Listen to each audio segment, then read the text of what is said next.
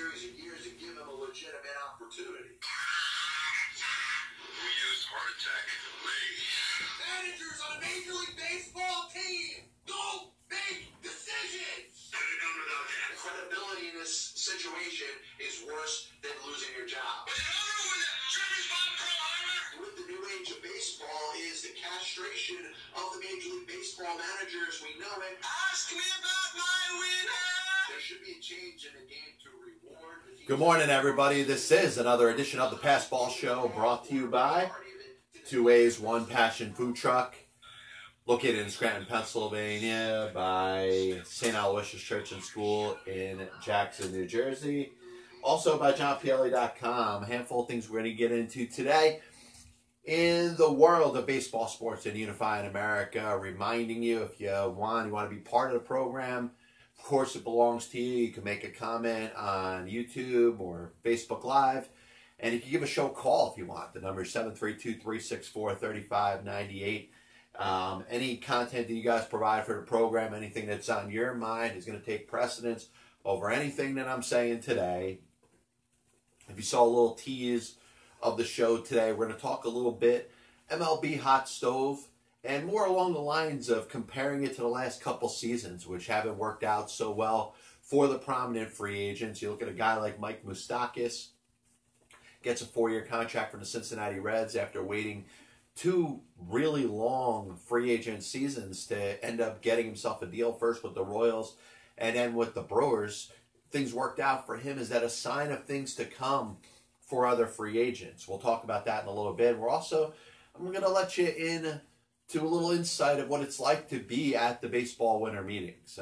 This will be my 6th straight year going down there. I'll be down in San Diego. My plane leaves Friday morning. Looking forward to it. I'll spend a little time talking about what my experiences were like and really why you should go down there, or maybe why it would make sense for you not to go to the baseball winter meeting. So we'll talk about that in a little bit. I got my top 10 NFL head coaches of all time, which I'll talk about in a couple minutes. But the first thing I got to start out with is something that frustrates me. And if you listen to the show over the last couple weeks, you heard me talking about arguments that you have or takes that you have, and you work real hard at your takes to make sure that you're backing them with as many facts as possible. And the facts that you're usually using to prove that you're right don't have the value that they used to have anymore. You know, if somebody has a difference in opinion, they say it's just a difference in opinion. But you know what? There are different strengths or different values of an opinion. You can say, hey, I feel that way, but if all the facts are against you, then that opinion is not really as strong as you make it out to be. Sure, everybody has the right to have their own opinion. You can believe whatever it is that you want to believe. It doesn't mean you're right. And we're looking at a generation, and it's getting frustrating. And I know from the beginning of time, there's been a gap between generations. In other words, parents look back at their time growing up and say, hey, their kids have it a little bit better, or maybe their kids are more privileged, or they don't understand why the kids of today act the way that they did. And then their kids grow up and become adults and have kids of their own, and then they look at their kids and they say, well, you know, I had to go through this, I had to go through that. My kids are a little more privileged than I was when I'm growing up. I don't understand why the kids today do what they do, and so on and so forth. Every generation looks back and, you know, it appreciates what they needed to go through to get to where they are as adults. And they look at the younger generation and they say, hey, maybe they don't have to do as much, or maybe they just don't get it. So how does this apply to the world of sports? This is something I've been thinking about for a long time. And, you know, I want my takes when it comes to stuff like this to be well thought out, but I also want to hear the counter argument. I'm talking about the next generation, which I guess is my kids' generation, the quote-unquote millennials, and their thought and the way that they think. And obviously when you say this, you're generalizing, you're saying that an entire generation of people all think the same way. and you know that's very flawed. And like I said, going back to the initial point that I made when I first started talking about this, every generation grows up and becomes adults, and they look down on a generation that comes up after them and just says, well, I don't know if they can make it the same way that I made it. And you're seeing a generation here, unfortunately, is coming off a little bit soft, but is also coming off very, very defensive against anybody that does anything that they're not supposed to. In other words, you're talking about a guy like Josh Hader of the Milwaukee Brewers. Some tweets get unearthed of when he was 16, 17, saying racist and homophobic things. There's nobody that's going to defend that and say that that is okay. But what should be the penalty for something like that? I think the fact that he has to live with that and live with that stigma and that reputation for what he's forever going to be known as is a pretty strong punishment by itself. Now, I think if those statements, the things that he made, were handled in real time, sure, there are some sanctions that could be held against him. Maybe it could have determined whether a team wanted to draft him and bring him up through their minor league system and look at this guy as a good character guy or as a player that you could trust for what's going on between the ears as opposed to what he could contribute on the field. I get that. And I understand why there's a strong take about people that are against what Josh Hader did. There's no way that you could explain why his tweets, which were both racist and homophobic, should be considered acceptable. But that's as far as I'm going to go with this. You're looking at the generation now, the millennial generation, that not only wants this person to be judged in every single facet of their life. They say, hey, I don't want this player playing for my team ever, which I'm going to touch on in a little bit. I'm going to tease this little part. I'm going to get into this, and this is how I'm going to finish off my discussion about this topic. But, they say, I don't want this player on my team. And then if 30 teams fans say, well, Josh Hader said racist and homophobic things through Twitter when he was 16, 17 years old, I don't want this player on my team. What are you in fact asking? You're in fact asking that this person's comments, which were not appropriate, were not acceptable, and should not be considered acceptable, have a penalty of that person not being able to work. And you've heard me make this point before. I believe in the justice system that we have in this country. I believe in somebody that does something wrong having to face the music and a penalty for what it is that they did. But that's as far as I'm going to go with it. I don't think that person should be barred from working. I don't think that person should not be allowed to make a living. Once again, assuming condition number one is met, that person faces whatever punishment they have to face for the acts that they committed. Somebody commits murder, if they get a life sentence, then they're not going to have the opportunity to work again. Their life sentence, they're going to be in prison for the rest of their life. Or if their penalty for their crime they commit is execution, they're going to be killed as part of the penalty for what they committed. That person can't work. But for somebody that commits something, whether it's a violent act, whether it's a nonviolent act, and faces the music, whether it's a jail sentence, whether it's whether you feel that they got off a little easy, once they're freed back into society, they have the right to work just like you do. And just because they have a name to them, just because you know who Josh Hader is, doesn't mean that his acts should be treated any differently than yours. In other words, if you said the same homophobic and racist things through Twitter when you were 16 years old, the reason you don't have to face any public scrutiny from it is because nobody knows who you are. Even if they did know who you are, you'd have the ability to work a job. So whatever it is that you do for a living, maybe you're not at your big boy job or big girl job yet, you have the right to work despite of any mistakes or anything that you did that was inappropriate or wrong in the past. So I believe in a punishment fitting the crime. I believe up to a certain point that there should be an eye for an eye. Whatever you do, there should be sanctions and a penalty for it.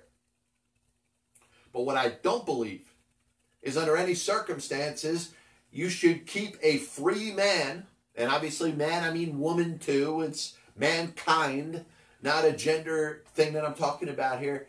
But every man, every free man should have the right to work. And if you don't see that, I don't understand what your counterpoint is.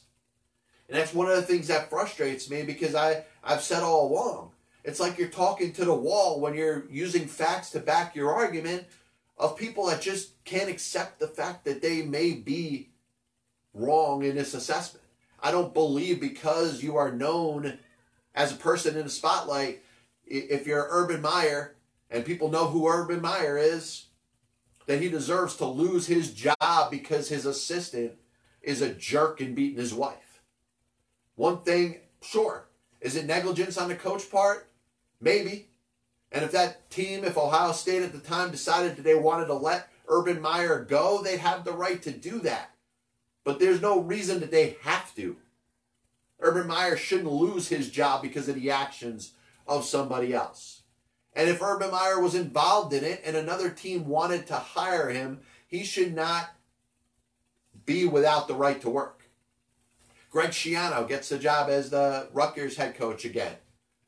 You heard me rant about a year and a half ago about the possibility of him getting a job in Tennessee and the backlash because, oh my God, God forbid, he was on the coaching staff of Penn State when Jerry Sandusky was molesting little boys. There was never any evidence that Greg Schiano saw anything. There was never any evidence that Greg Schiano was involved in anything of this. But because Greg Schiano, the name, is popular, people wanted to do what they can to take him down. And that's what they want. That's what the younger generation wants to do. They want to take down everybody with a name to them. And if they could tie them into something devious, they want to take their job away from them. As if that's the right thing to do. And it's not. Because if you were to make the same mistake, odds are, unless your mistake involved your job, unless your mistake was something that you did wrong, which requires termination for your job, anything independent you do, as long as you're a free man, is not going to require you losing your job. And the same should not apply to athletes, to entertainers, to people in the spotlight, just because you know their name and they don't know yours. And the last part I want to talk about this is as it applies to one's favorite team. I don't want Josh Hader playing for my team because of what he tweeted. As if your team and your fandom is the biggest group of positive people that have never done anything wrong. I'm not going to use the word mistakes because when I say mistakes, it's like I'm trying to defend somebody that's screwed up. A lot of people have screwed up. You look at the many players that are involved in domestic violence, whether it comes to football and baseball. They didn't make a mistake. They screwed up. But I would probably, if you go through the 30 teams in Major League Baseball, the 32 teams in the National Football League, I'd make a solid bet that there's a domestic violence abuser that has played for every one of these teams. And it doesn't matter what team you happen to be a fan of, you root for the uniform. So you're going to stop being a fan because a domestic abuser happens to play for your team? There's no such thing as a team that you can't go back in history and say that there was a bad person that played for that team, or a person that did something devious or wrong that played for that team. You root for the uniform. And in all honesty, it might bother you to root for a player that you may not particularly care for. It may bother you to root for a player that you may not necessarily like. There's bad people that play for every team. It doesn't matter what team that you root for. You're going to find somebody that screwed something up. You're going to find somebody that did things that they're not supposed to do.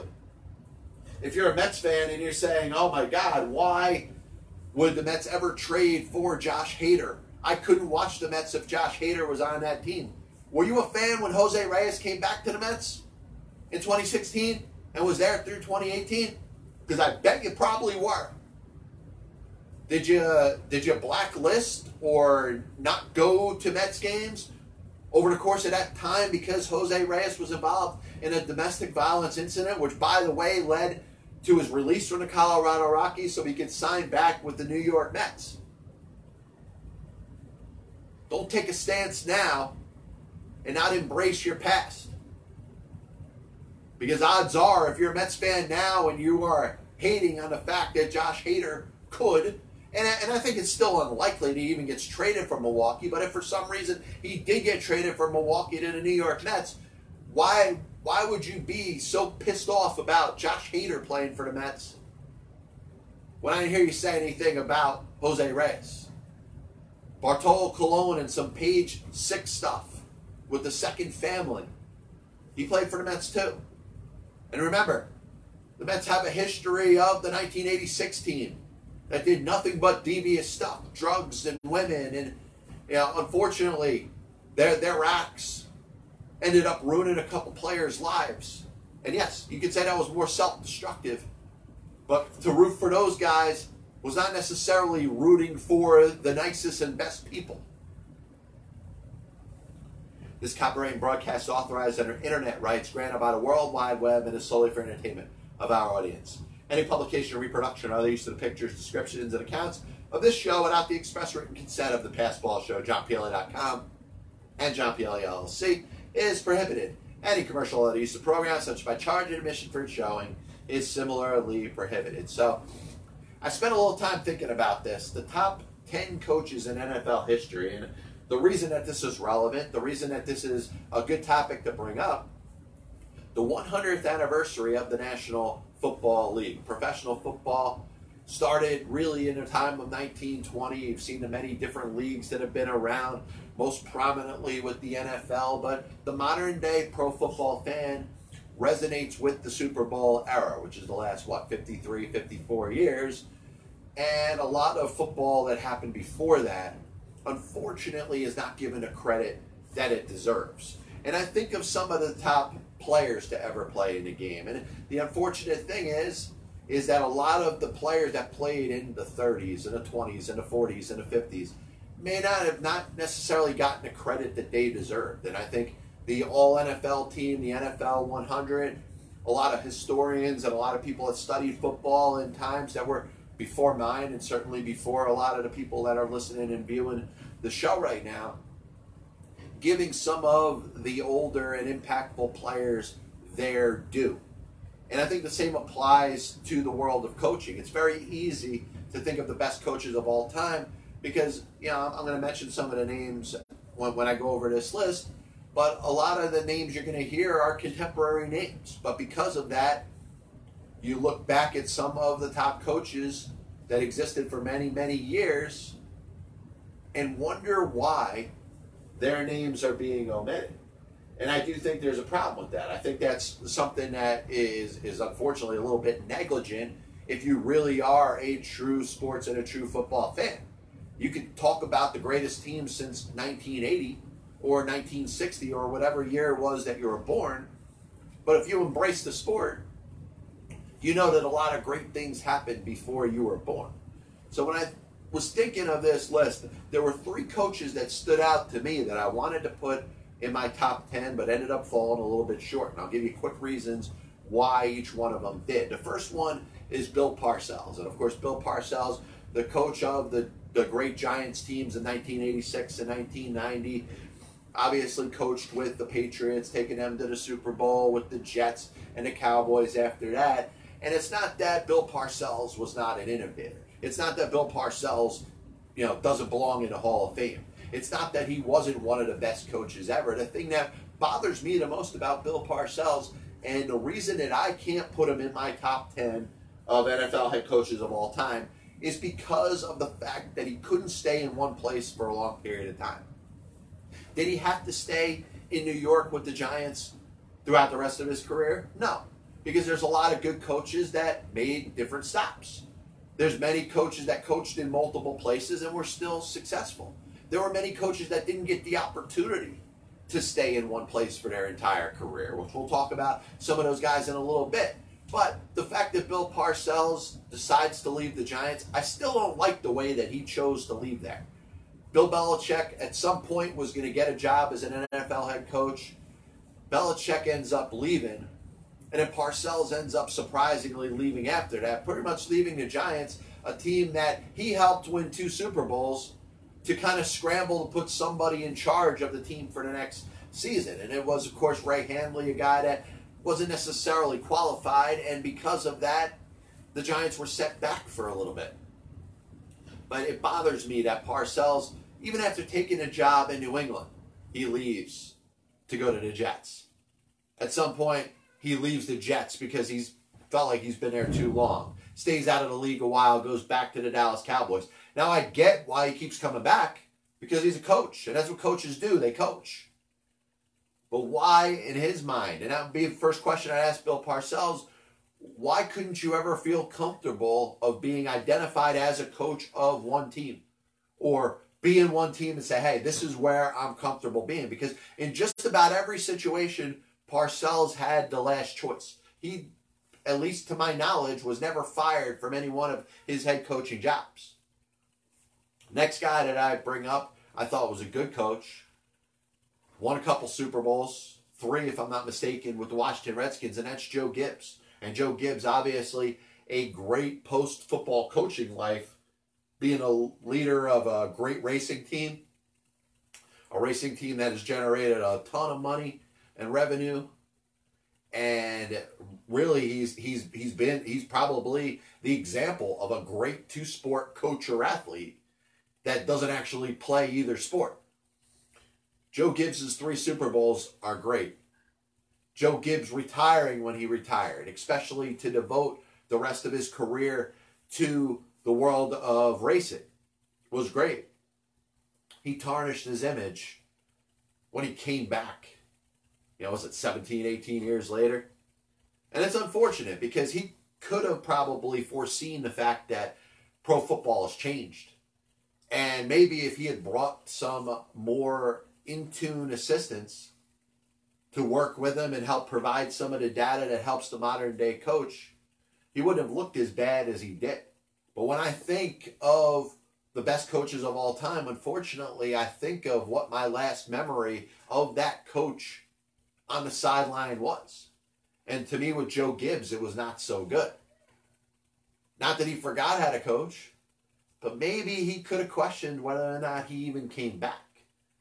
Bill Parcells leaving too many times is the reason I leave him out of my top 10. Joe Gibbs getting that urge to coach, and like I said, coach is coach, to come back after being out of the game for so long is part of the reason why I leave him out. And the last coach is a Hall of Famer, obviously known for his video game and his years of broadcasting, a legend.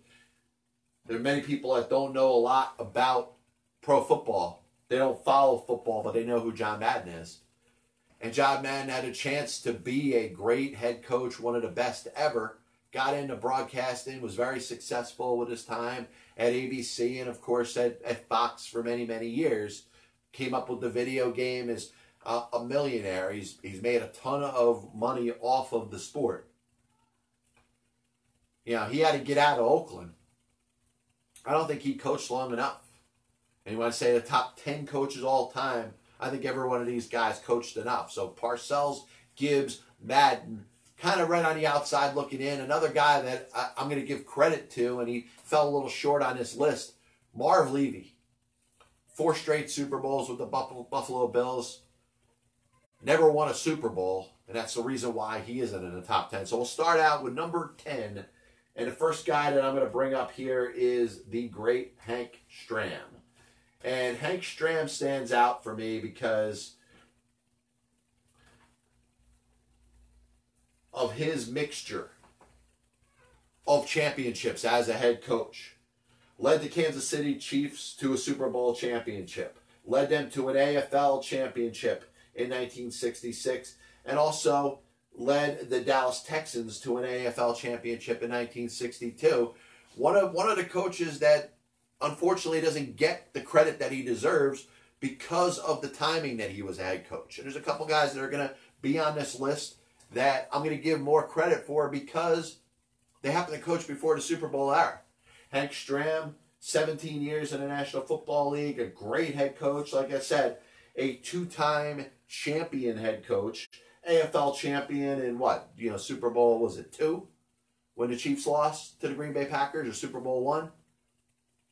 Hey, listen, he did a great job. The problem being, hey, if you don't win the last game, you're not a championship head coach. But Hank Stram, number 10. I'll go number 9 now, is a guy that coached for a really long time and may have been unceremoniously let go when Jerry Jones took over as the owner of the Dallas Cowboys. And that's Tom Landry. And Tom Landry had a remarkable career. Pretty much became bigger than the sport. And really was just about that untouchable as a coach of the Dallas Cowboys. Unfortunately, hey, an owner comes in, he says, listen, I want to make a change. And it looked bad that Tom Landry was let go. It was his worst season as a head coach, 3-13. His worst since the first season where he took over in 1960 when the Dallas Cowboys were 0-11-1. But 2-time Super Bowl champion, 5 times in the Super Bowl. It helps when you coach for, almost 30 years. Tom Landry, number 9. So number 8, I'm going to go with a guy that I see a lot of similarities to Landry. And I really thought when I was going back and forth with this, I was like, hey, who's better? I'm going to give a slight edge to Don Shula, 2-time Super Bowl winning coach of the Miami Dolphins. Of course, the only undefeated season and regular season and postseason in National Football League history. Those, the 72 Dolphin team will always be remembered. Shula was a very good coach. Of course, started as the coach of the Baltimore Colts. And, made it to Super Bowl 3 where they lost to the Jets. Yada, yada, yada. But, a guy that stuck around and, anybody that gets, 33 years as a head coach. And that pretty much was the difference for me. Hey, he did it in 2 places. I know he didn't win the Super Bowl with the Baltimore Colts. But was one of the best coaches of all time. Undefeated team. So I'm going with Shula, number 7. Number 6, I'm going with a guy that basically is the epitome of longevity as a head coach in the National Football League. I think of him as the Joe Paterno or the Bobby Bowden of the National Football League. And a lot of credit doesn't go his way because of the amount of time that he coached and the fact that it was almost all predominantly before the Super Bowl era. And I'm, of course, talking about George Halas. Coached his first NFL game as a head coach in 1921, just the second year of National Football League history. Coached all the way through until 1971. 40 years. A little bit of a break, but won championships there. 1921, 1963. I think it was, 4 did he won overall? Or 6? Listen, a great coach and certainly the epitome of longevity. Started coaching it at a young age. Essentially was the Connie Mack of pro football head coaching. And George Halas ranks number 7. Number 6 is a guy that won 4 Super Bowls for the Pittsburgh Steelers. And that, of course, is Chuck Noll. And you look at his, the people that took over for him, whether it was Bill Cowher, whether it was Mike Tomlin. And obviously you look at a very long history of Pittsburgh Steelers head coaches that, hey, 3 head coaches in a really long time speaks a lot about the organization. But Chuck Noll, 4 Super Bowls, it's hard to not put him in the top 10. So we go over to number 5, and it's another legendary head coach of the San Francisco 49ers, and that's Bill Walsh. Bill Walsh basically owned the 1980s. It helped that he had some of the best players to ever play in NFL history, whether it was Joe Montana or Jerry Rice or Ronnie Lott or Charles Haley. And obviously the list, you could go on and on, talk about good players, complimentary players, and some other greats that I may have omitted. But those San Francisco 49er teams, just stacked from top to bottom, were some of the best teams that we've ever seen. Certainly some of the best teams that we've ever seen in my lifetime. And it takes a great coach to lead a team like that. And Bill Walsh certainly deserves to be in the top 5 amongst the best coaches of all time. So you want to talk about top 4. And we'll mention that Walsh was 5, Chuck Noll was 6, George Halas was 7, Don Shula was 8, Tom Landry was 9, Hank Stram was 10, Bill Parcells, Joe Gibbs, John Madden, Marv Levy were right on the outside looking in. So if I'm going to name 4 great coaches, the best of all time, who would I have left? The first one I got to start out with is the legendary Paul Brown. And once again, we talk about different times in NFL history where coaches, just like players, don't get the respect and credit that they deserve. Paul Brown coached 25 years in the National Football League. He led the Cleveland Browns to a total of 7 championships. 3 in the National Football League, 1950, 1954, 1955, and 4 in the AAFC, which was kind of the American Football League before the American Football League. So 46 through 49, all 4 years that this league existed, Paul Brown led that team to a championship. So you want to talk about the best coaches of all time, you don't hear enough discussion about Paul Brown. And he is number 4 on my list. Number 3 is another guy that doesn't get any credit. He has a field named after him.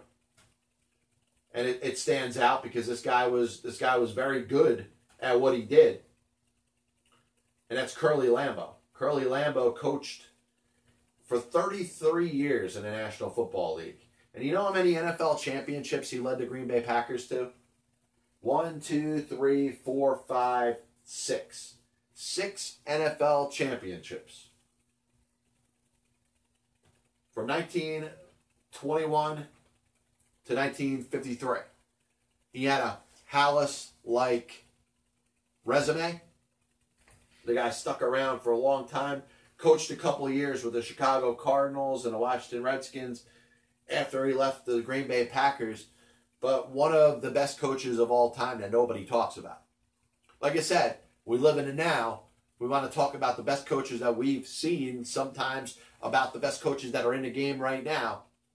But you'd be insane to not mention the likes of Curly Lambeau as one of the best head coaches in National Football League history.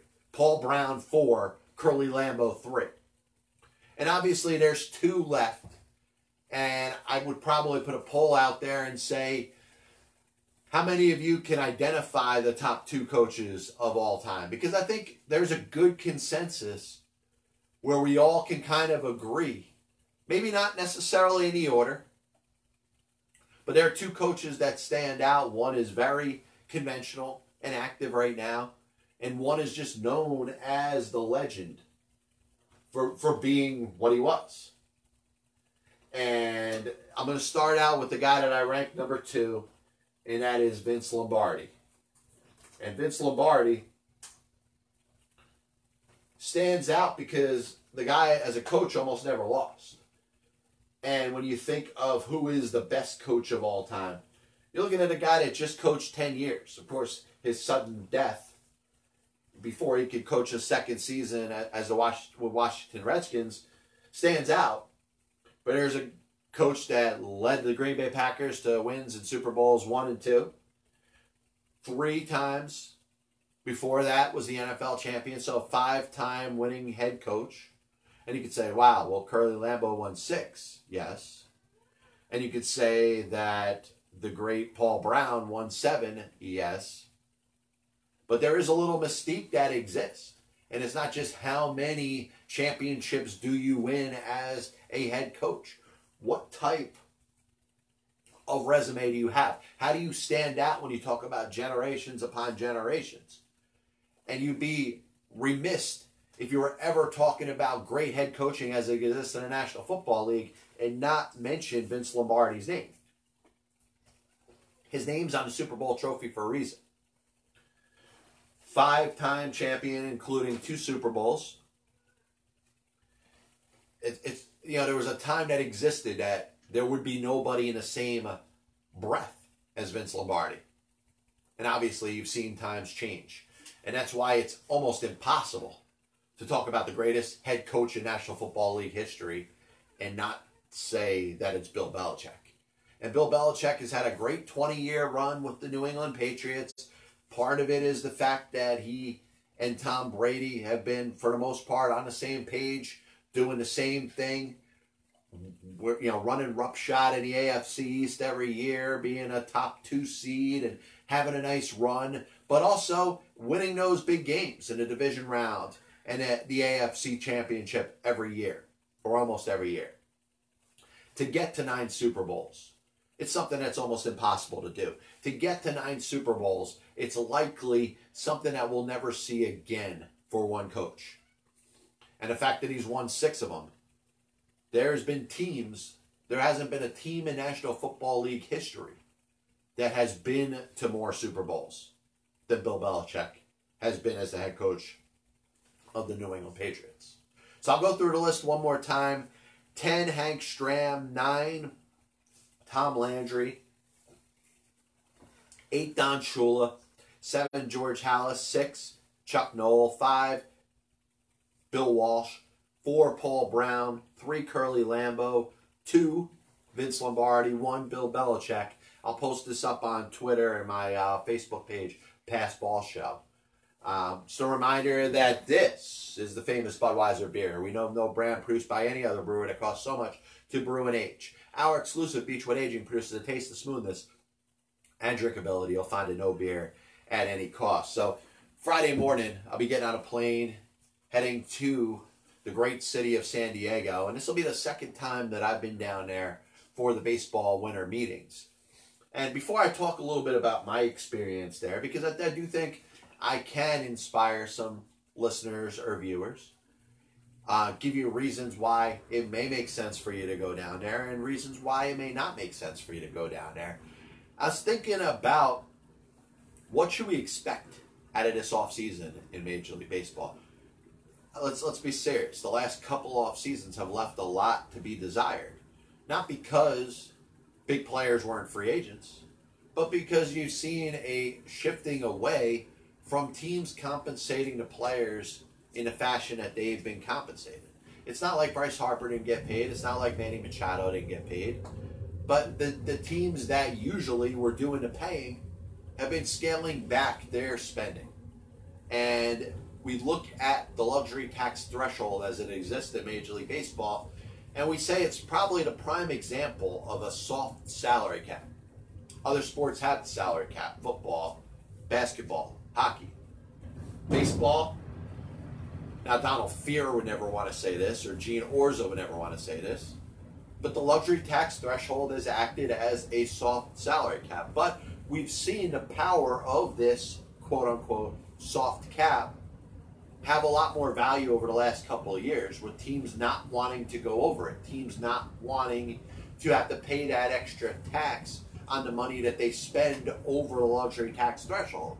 And a lot of it has led to free agency being as weak as it's been over the last couple of years. So my question, and I look at it and I say, what can we expect this year? You got Garrett Cole, you got Steven Strasburg, you got certainly some very good free agents out there. Mike Moustakas, like I said earlier, finally got his contract.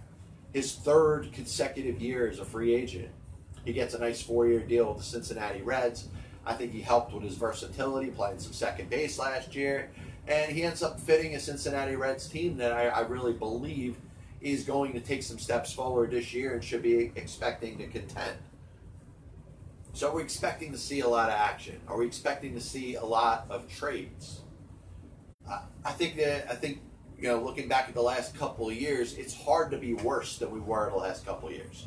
It's hard to be in the months of February and almost approaching March when Manny Machado and Bryce Harper aren't signed. I don't think we're going to be in that phase this year, which should bode well for a guy like Dallas Keuchel, who didn't sign until mid-season. Craig Kimbrell is under contract now with the Chicago Cubs.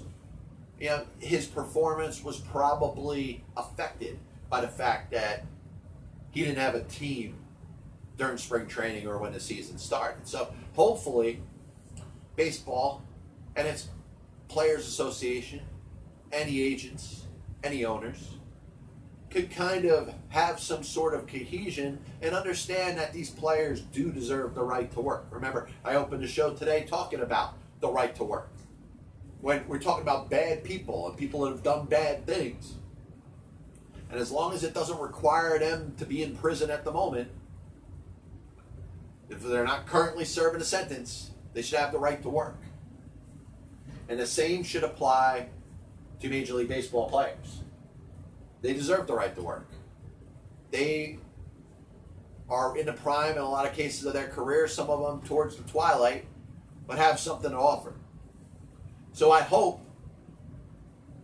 that MLB front offices think about this when they're putting together their roster. I understand every team is trying to operate from the peripheries of what they consider a budget. Some budgets are different than others. A couple teams are okay blowing over the luxury tax threshold, but what we found over the last couple seasons is even those teams that haven't had a problem with going over in the past are all of a sudden having a problem being over it right now.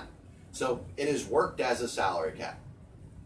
Now we're looking at a potential labor stoppage as we get towards the next collective bargaining agreement, and I know that the owners and the players have to do a lot to get on the same page. There's a lot of things that need to be addressed when it comes to free agency and the value of players. You're looking at it when in a non-tender deadline and the amount of different players that are out there as free agents now, because teams don't value those players based off of what they're projected to make in salary arbitration. And I do think there needs to be some sort of transition from the salary arbitration process, because you're looking at something that works very well for the players. And you do your time, you go through those first 3 years on a standard contract, making barely more than a league minimum. And all of a sudden, you get progressive raises, and sometimes the raises outweigh the quality of the players. And that's what really we're looking at in the year of 2020. That's why there's so many good players that were let go by their teams, because they weren't valued for the amount of money that they were projected to make in the salary arbitration process. So I do think there's a concession that should be made by the Players Association to say, hey, that backup infielder that only plays one position, just because he's been in the league for 5 years, shouldn't be making $8 million. And it should be conceded to the other side, where the owners should say that the better players should be in uniform with a team as a free agent within a due amount of time. And there has to be some middle ground there. So final thing I wanted to talk about, and as I've said a couple times before, this will be my 6th year being down in the baseball winter meetings, the 2nd time in San Diego. I'm looking forward to it. And I'll explain a little bit about why I go down there. I do shows down there. I network while I'm down there. And for anybody that knows me knows that I'm looking to break into business a little bit more than I've broken into already. I belong on television. I belong on a radio station. And for anybody that thinks that's pompous and arrogant, needs to understand that anybody that does this and doesn't believe that doesn't belong. But I digress for a second, because I go down there, and I remember the first time I ever went down to baseball winter meetings, and it's interesting to talk about for this reason, because I'm going back to San Diego. So this is the 2nd time I'm going to be in San Diego, but the first time I ever went down there, I had no idea what the hell I was doing. I just knew that it was baseball. I knew myself as a baseball radio show host, and I knew that I should be down there. I got on a plane, flew down to San Diego, was by myself, probably was a little underdressed, was nice enough, or was lucky enough to have a couple people down there that I was able to meet up with and speak with. and I'll throw their names out there. Jerry Krashnick was very, very nice to me. Joe Sambito, Matt Noakes. Did some interviews afterwards over the phone with Heath Bell and Brad Ausmus, but I think the key was to be down there for the first time and just kind of learn the lessons. And it's not like I went out there and tried to do too much, but I did a lot of walking around. I did a lot of introducing myself. And for anybody that wants to be involved in Major League Baseball, I suggest you go down there. If you're a fan, if you are a autograph seeker, I don't think that's the right environment for you. Yet, there will be fans there. There will be autograph seekers there. And I'm not saying if you live in San Diego and you want to get a couple autographs that you shouldn't show up. But it's really more for the people that are going out there trying to get a job. And you see every year, thousands of people are breaking into baseball and broadcasting because of the baseball winter meetings. And as I go down there again, I'm kind of at a crossroads. I haven't necessarily gotten what I've wanted out of it yet. But every year that I go down there, I know more people than I knew the last year I was there. Every time I go down there, I am better suited to be able to handle a conversation with anybody. And, basically from my lips to God's ears, we'll see how it works out this year. But the baseball winter meetings, if you are, first of all, in the business, if it's something that you want to do, if you're interested in baseball, maybe doing that for a living, or broadcasting, I suggest you go. A little bit of a recap of the show today. I was talking a little bit about millennials to start the show. And not that millennials are the worst generation of all time. It's something that's happened since the beginning of time. Every generation of human beings looks down on their kids and says, things are a little bit different now than they were when I grew up. And I'm seeing a disconnect between the youngest generation of sports fans right now. Very, very strict in regards to the standards that they hold players to. As if in the history of pro sports there was nothing but good people. Good athletes, good entertainers, good actors don't necessarily mean good people. And if you're a fan of a team and you say, hey, I don't want that guy or that player on my team because of what they said or what they did, I think you're being very, I don't know how to say it, naive in looking back at the past of your team. If you're a Mets fan, if you're a Yankees fan, if you're a Phillies fan, if you're a Red Sox fan, you go back in the history of the very franchise that you root for and love. And you've seen bad players play for every team. And I'm not talking about bad players as far as bad performance on the field, but bad people that happen to wear that uniform that you root for and support. So you may hit a crossroads at some point and say, this player comes to my team and I don't like what they did. And what they did could have been wrong. What they did could have been very bad. What they did could have been heinous. What they did could have required them to spend time in prison. But the point that I made about this is once they've done whatever their time is, and you may feel that they didn't get enough of a punishment, but it's the way it ends up working out. Once they're out on their own, they should have the same right to work that you do. And that's one thing that I hope that younger fans will start to understand. If you're a free man or a free woman, you should not be restricted from having a job. Top 10 NFL head coaches of all time. We'll put that up on johnpielli.com. Spoke a little bit about what the Players Union in Major League Baseball and ownership really have to do to kind of get together. And I think the salary arbitration process, a concession for the players to kind of modify that a little bit with the expense from the owners to be more aggressive in signing the proper free agents within a certain time frame. I think that could be a little bit of an olive branch from both sides, things that could be worked on. Obviously, there's a ton of issues you could talk about when it comes to the players and the owners and reasons why we're looking at a work stoppage, the next collective bargaining agreement. So this will be the last show we'll do, and the next one will be down in San Diego. This is the Pass Ball Show, brought to you by JohnPielli.com, by Two Ways, One Passion Food Truck, located in Scranton, Pennsylvania, by St. Aloysius Church and School in Jackson, New Jersey. God bless you, and as always, I'll see you on the other side.